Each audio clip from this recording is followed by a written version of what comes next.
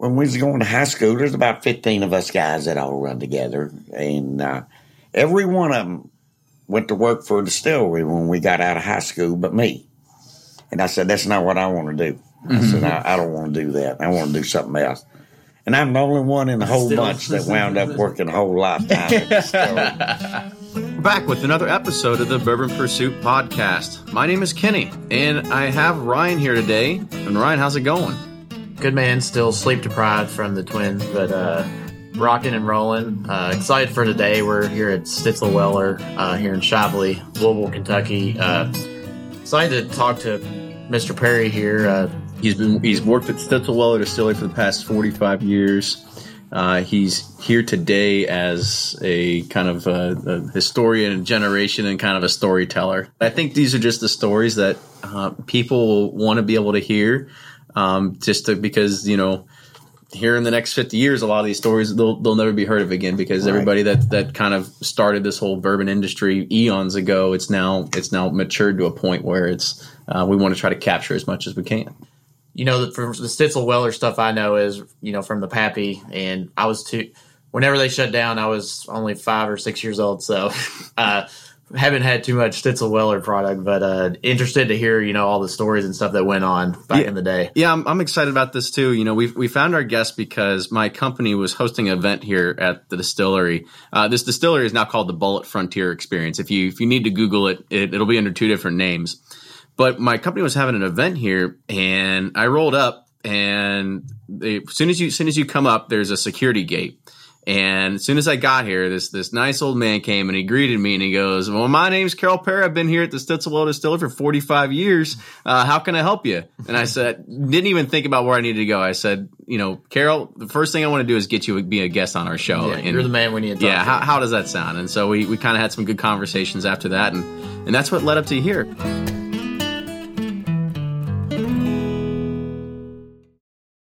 Do you ever pour yourself a bourbon, swirl it around, and then start struggling to come up with tasting notes?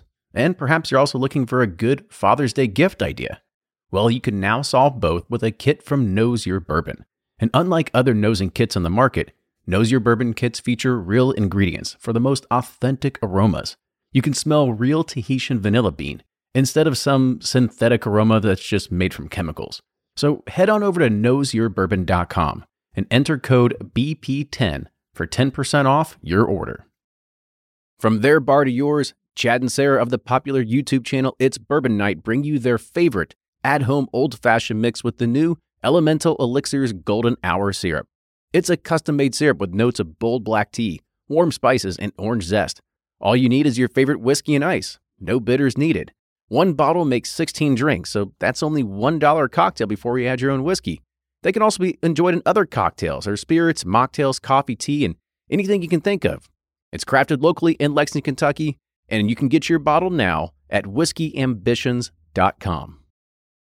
And they're off for another Give 270 2020 Unicorn Raffle. Your $20 ticket gives you not one, but 2 chances to win from our lineup of 20 Woodford Reserve treasures, including the grand prize, the rarest unicorn yet, the Woodford Reserve Kentucky Derby 150 Baccarat Edition. Only 150 bottles were made and is just like the one the Derby winning owner receives. Quit horsing around and get your $20 tickets now at give270.org. Charitable Gaming License ORG 0002703.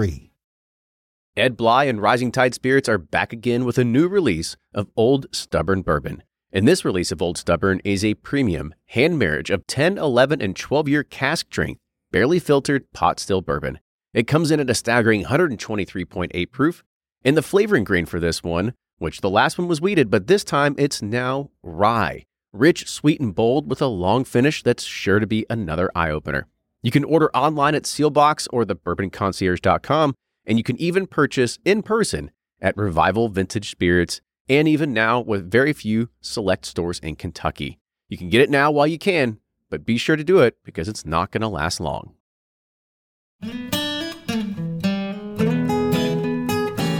So let's go ahead. I want to introduce our guests. So today we have Carol Perry.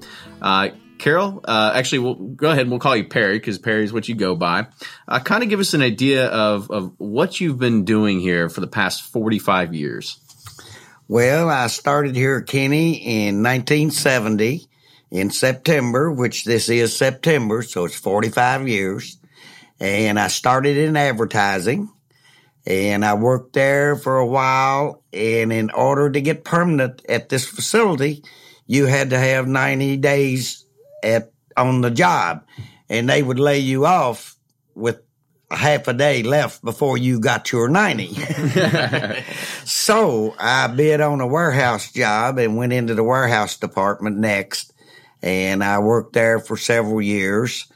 And then I bid on different jobs and worked all around the plant. And I also went out of the union and went company in 1987 and went into security.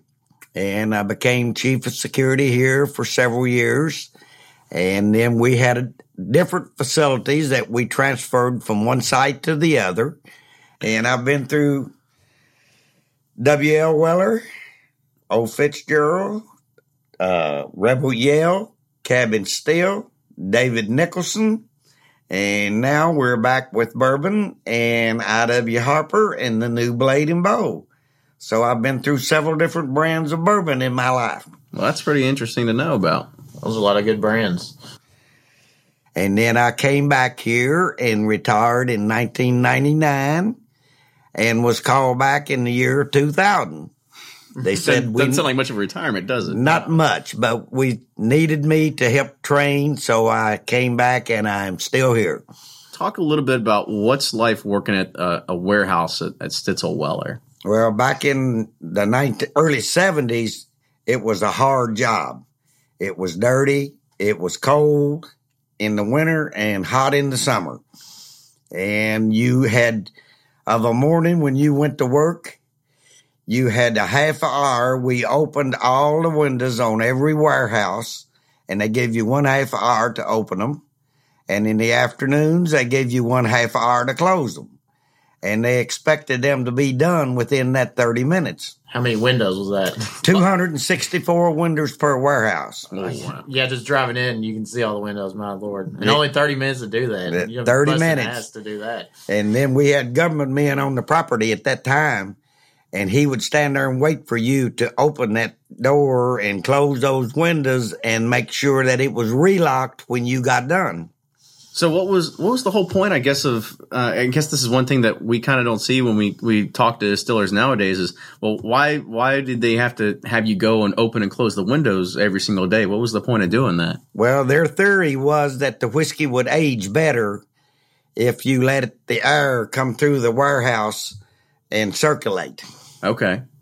So, I mean, was it like better during day production, or should I say aging the barrels better during the day if they had the circulation versus at night? Like, I don't understand why they wouldn't have it just open all the time or just none at all. Or well, now we do keep them open all summer. We open them in 1st of April and close them around the 1st of November. But back then, their theory was to let it air in the daytime and close them at night when it was cold. What other kind of things from, working at a warehouse? Like what kind of experience did you gather from there? Any other kind of stories of being able to kind of do the stuff that goes on in a warehouse? We had a warehouse superintendent here at that time that he took care of his people very well.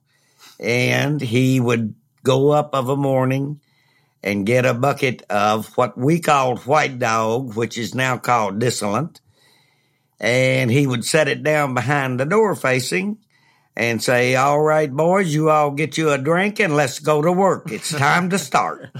Was this at like 9 a.m. every day or 8 a.m.? Like what? 7 a.m. 7 a.m. So instead of coffee, you got it's a distillate. Right, White Yeah. Dog. Nice. I was about to say. To keep you warm in the wintertime. Yeah. You'd think that the generations now, including ourselves, we're a little bit weak, considering if that's Yeah, what I'd be napping all day. If I'm boozing during the day, I'm snoozing by noon. Well, I'm sure it was also a work ethic sort of thing back then too. That having your own product on the job probably wasn't very uncommon. It was probably something that always happened. Right. I think that was just handed down from past years. They would say that we had a little rubber hose that you tied around your leg. And we'd take that into the warehouse, and when you would get in there, somebody would say, "Who's got the mule today?" That's what they called it. And somebody would say, "Oh, I've got it. I've got it right here." You could knock the bung out of a barrel and stick that little hose in there and get you a drink. But you better not get caught drunk or you would get fired. Yeah. So, I mean, I'm assuming that's not the typical practice anymore. I mean, No. I mean, because even talking to, some people who do craft beers, they can enjoy their own beers during the day, but, doing that with a bunch of bourbon, I don't think it's pushing a bunch of barrels around drunk doesn't sound too ideal. Sounds like there's a lot of workman's comp things that would have to be. Liability. Could have been. Very possible. Very possible. Back then, I mean, was everything still automated like it is now? Because pretty much everything is all done through conveyor belts and machinery and stuff like that. So, is there a glimpse of the past that you could throw a tidbit our way? No, there was a lot of different things back then that you did by hand, like dumping the glass. You dumped it by hand onto a line. It went into the fillers. And what do you mean by dumping the glass? Kind of give our listeners what a you would just the cases would come in upright, and you would turn the case over onto the bottling line. And then at the end of the bottling line, you had the people that done the packing and sealing of the cases all by hand. Mm-hmm. And you also had your women that were working on the line that put the labels on, the state stamps, and the seals. Okay. So that was all did by hand back then. Mm-hmm. Oh, so that was all done by hand. Right. Yeah, so that was back in the days when I guess you would see crooked labels, right? Right. You had women that sat right there and straightened the label up. If your crooked label came down, that would set the bottle to the side, and then it'd be somebody else standing there to straighten it for you.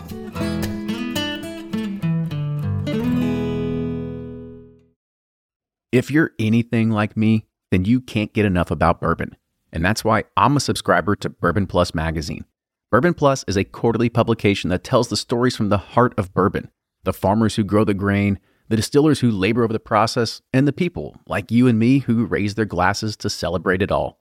Subscribe to Bourbon Plus magazine today at bourbonplus.com, that's PLUS.com, and use code PURSUIT at checkout for $5 off your subscription.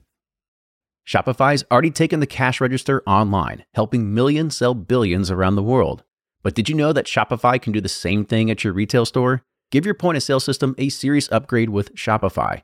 Shopify's point-of-sale is your command center for your retail store. From accepting payments to managing inventory, Shopify has everything you need to sell in person.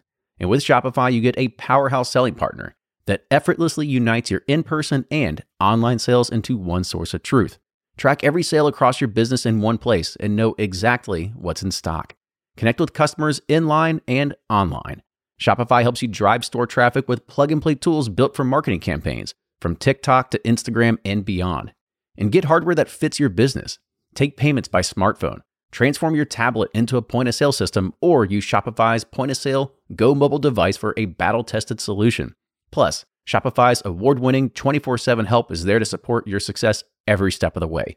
Do retail right with Shopify. Sign up for a $1 per month trial period at shopify.com/bourbon, all lowercase, and go to shopify.com/bourbon to take your retail business to the next level today.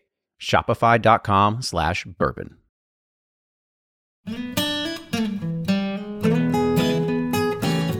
So I guess let's talk a little bit about the Stitzel-Weller history, right? I mean, like there's always been some famous brands and people that have come through here, and of course the most famous one was Van Winkle. Right. So what did you ever have any actions with the Van Winkle family? Oh yes, sir. I started to work under Julian Van Winkle. Pappy Van Winkle had already passed away when I came here, and I worked under Julian until he sold the place. And I also helped Julian Van Winkle III in help training him how to roll barrels and head them up. And you pushed them with your hands and kicked them with your feet because they were all on wooden rails that run from one warehouse to another completely to the dump room. and then you would roll them into the dump room on wooden rails. So I think we talked about a story that you had talked about when you were mentoring Julian, something about it, like a break room incident or something like that. Yeah, there was a little small one. It wasn't very big. We came in one day in the wintertime. It was real cold, and Mr. Van Winkle had bourbon stored miniatures that were cited to go overseas for export. And little Julian came in with us, and he went back and picked up a case of them and brought them out to the break room and passed them out to everybody, and we were all sitting there drinking them. And his dad walked in, and needless to say, things changed real quick.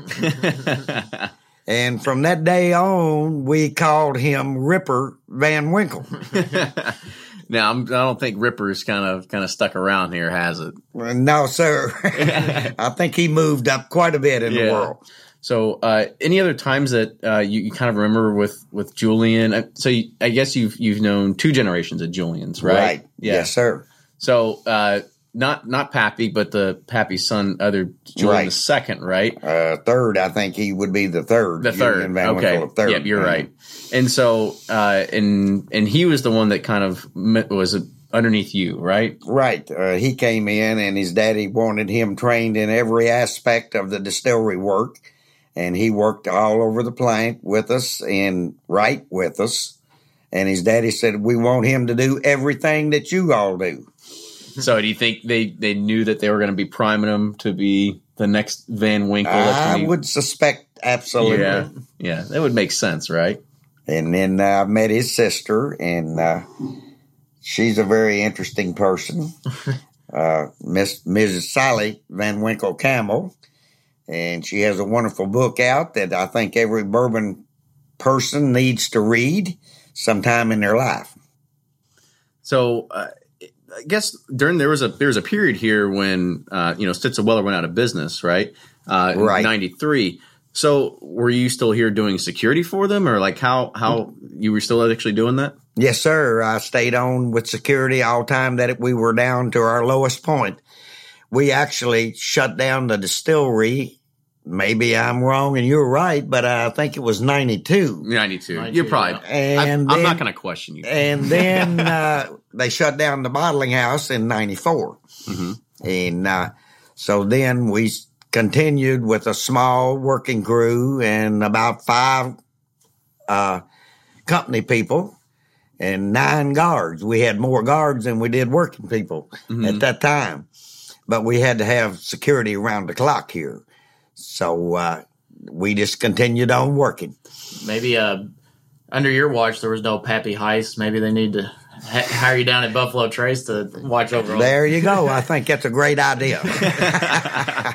No, we've never had no major problems with anything being missing other than maybe just a bottle here and there.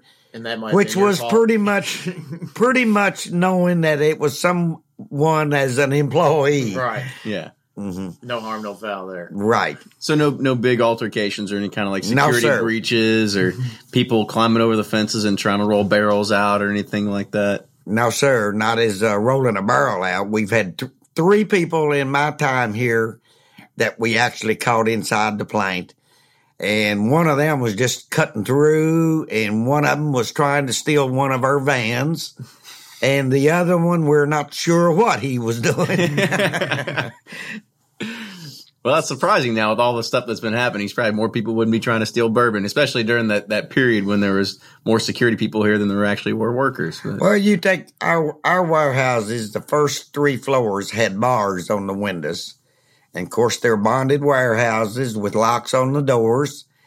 And you can't hardly get a 450-pound barrel out the 4th floor window. Oh, you could, but it's probably not going to be in packed. Yeah, it's not going to be in the same shape as it was when it was up there. Right. So in your 40 years, I guess, being in the bourbon industry, what changes or what, compared to the now, how popular it is now to back then? You've been through the ups and downs. Is this the craziest time you've ever seen? Or right now is the craziest time I've ever seen. I never seen it explode so in the 45 years that I've been here. But now that warehouse superintendent told me when I started working with him, he said, you watch the bourbon business, said every 10 years it will change. He says that he always said that youngest group will go to white stuff, drinking vodka and gin and whatever. And then the bourbon business will come back. And sure enough, it's came back just like he said. It's rotated approximately every 10 years. Mm-hmm. So, I mean, I guess the one thing that you always see plastered up around here is the DSP KY16, right? To know that this was the plant that a lot of Stitzel-Weller bourbons were made. So do you have any of those sitting inside of your shelves at home? Yes, sir, I certainly do. I have a collection of the decanter bottles with approximately 35 bottles left. And I also donated several of them back to this Bulleit Bourbon Experience. Yeah. That was nice of you. You're a better man than I am. Maybe it's just job security at that point, Yeah, right? right. You're like, we really like them, right? Yeah, well, you're going to try to name a room after you at some point, right? I hope so. So back in, I guess, the 70s and 80s, there's this mystique around, the Weller and Stitzel, as there is now, because now it's like, you have this whole aura mystique. Was it right? It was celebrity back then. Old Fitzgerald was the, I think, top brand probably. Hit that and W.L. Weller. When I came here, they were the most popular on the market and the most advertised. I guess that was bought by Heaven Hill, and they're. Yes, sir. I think they own. I think they own that brand now, and I think Julian Van Winkle III has bought back W.L. Weller, as far as I know now. Now, the Cabin Still, I'm not sure about. I think it might have went to someplace in California, but I can't answer that question. Well, we don't really know the answer either. So I guess talking about, your job and your position now, I guess what makes it exciting to be back here at Stitzel-Weller and having this new role as the eldest greeter of the bunch and being able to welcome everybody to this place? Well, I think that is it, welcoming the people to the plant, and I love talking to people, and I enjoy hearing stories from them and where they're from and what country they're from. And it must be pretty rewarding to kind of see how, it's under the spotlight again, with Diageo moving here and doing the Bulleit Experience, how, it's brought people back to it to, relish in the history and celebrate it again. Absolutely. I was so worried that they were going to close it completely down, and I hated to see that happen. And when they brought it back, it just made my life all worthwhile again. Right. So from that point, you made the steady transition and just basically stay in security at that point? Right. Yeah. Right. And then when I got the opportunity to come up here on the Bulleit Experience, that even made it better. Absolutely. Awesome. So I guess we'll try to get back and talk about some more of your past here. Well, and I'm from Lawrenceburg. Oh, are you? And I fished off the bank of Four Roses up there at Lawrenceburg when I was a kid, many a day in my life. And then I had an uncle lived right beside Wild Turkey. And so I've been around distilleries all my life. Is there any other times that have really stuck out as some of the best memories that you've had in your experience in your years at Stitzel-Weller? Well, I think the best memories was the way Mr. Van Winkle treated everybody. He treated everybody the same, and he gave us parties every year for every holiday, and any big event that we had here, we were invited just like the public. And I think that's probably my best memories of the place. Did you get any kind of parting gifts, the Christmas gifts or anything like that? Absolutely. He was seeing that we got country hams or turkey or something for Thanksgiving, Christmas, and also gave us a lot of bottles of booze. Yeah, well, that's it keeps giving. Yeah, that's what I say. Yeah, nowadays you don't really hear that. Now anybody that we hear that actually works at a distillery, they're like, I can't get my hands on anything, right? Yeah. Right. Yeah. But no, that's interesting to always hear great stories of people taking care of their own people and stuff like that. So, any other times that you kind of remember? We had the plant down at 17th and Breckenridge, the old Bernheim distillery, which is Heaven Hill now. Yeah. And I worked down there as chief of security for 5 years. When they was tearing that old distillery down and building the new one, they sent me down there, and I worked down there 5 years. Oh. And all the time they were building it, I was the first one to be there when they got it built and opened it up. Yeah. And that was interesting. That was something I did leave out. Yeah, it's okay. Yeah. But, that was the interesting part of my life. Yeah. Because I got to see the most modern distillery in the world at that time. Oh, yeah. That's probably when a lot of stuff was getting more automated and all that sort of stuff. That's when they went to the automation. And it was really interesting. Mr. Perry, thank you again for once being on the show today. We appreciate it. It's been a very enlightening experience. We always like hearing these stories that will be able to be forever lived on, and I hope the listeners also enjoy hearing them as well. Yeah, thanks, Perry. All right. Kenny had heard those stories before I hadn't, so it was interesting to, see how things were run back in, and you whipping Mr. Van Winkle into shape, so one day he could take the helm. So you're responsible for, all his all the greats, all his glory. Well, absolutely. There's I helped. I wasn't responsible. I just helped. Exactly. There's a quote that we say in our industry that we all stand on the shoulders of giants. Right. Now, Perry, you're not the tallest man, but you're definitely a giant, and I think in a lot of people's books for this. So. Well, I hope so. And I get a lot of compliments, feedback from the people that comes in and say, "Oh, well, we seen you on the internet last week." I say, "Oh, great, that's wonderful." Well, good. Hopefully, now when people listen to this and they venture out, they'll be able to reach you at the door and be like, "I heard you on the podcast. Pleasure to meet you." Well, thank you all very much for having me, and I really appreciate it. Fantastic. So if you like what you hear, make sure you subscribe to us on iTunes. You can find us just by Googling Bourbon Pursuit. You can also find us the link directly on the website at bourbonpursuit.com. Follow us on Twitter, like us on Instagram, all this other kind of stuff at Bourbon Pursuit. Perry, you got a Twitter handle? No, I really don't. I hear you. Well, I appreciate you spending some time with us, and if y'all have any suggestions or feedback, we'd love to hear it, and we'll see you next time. All right. Thank you very much, gentlemen.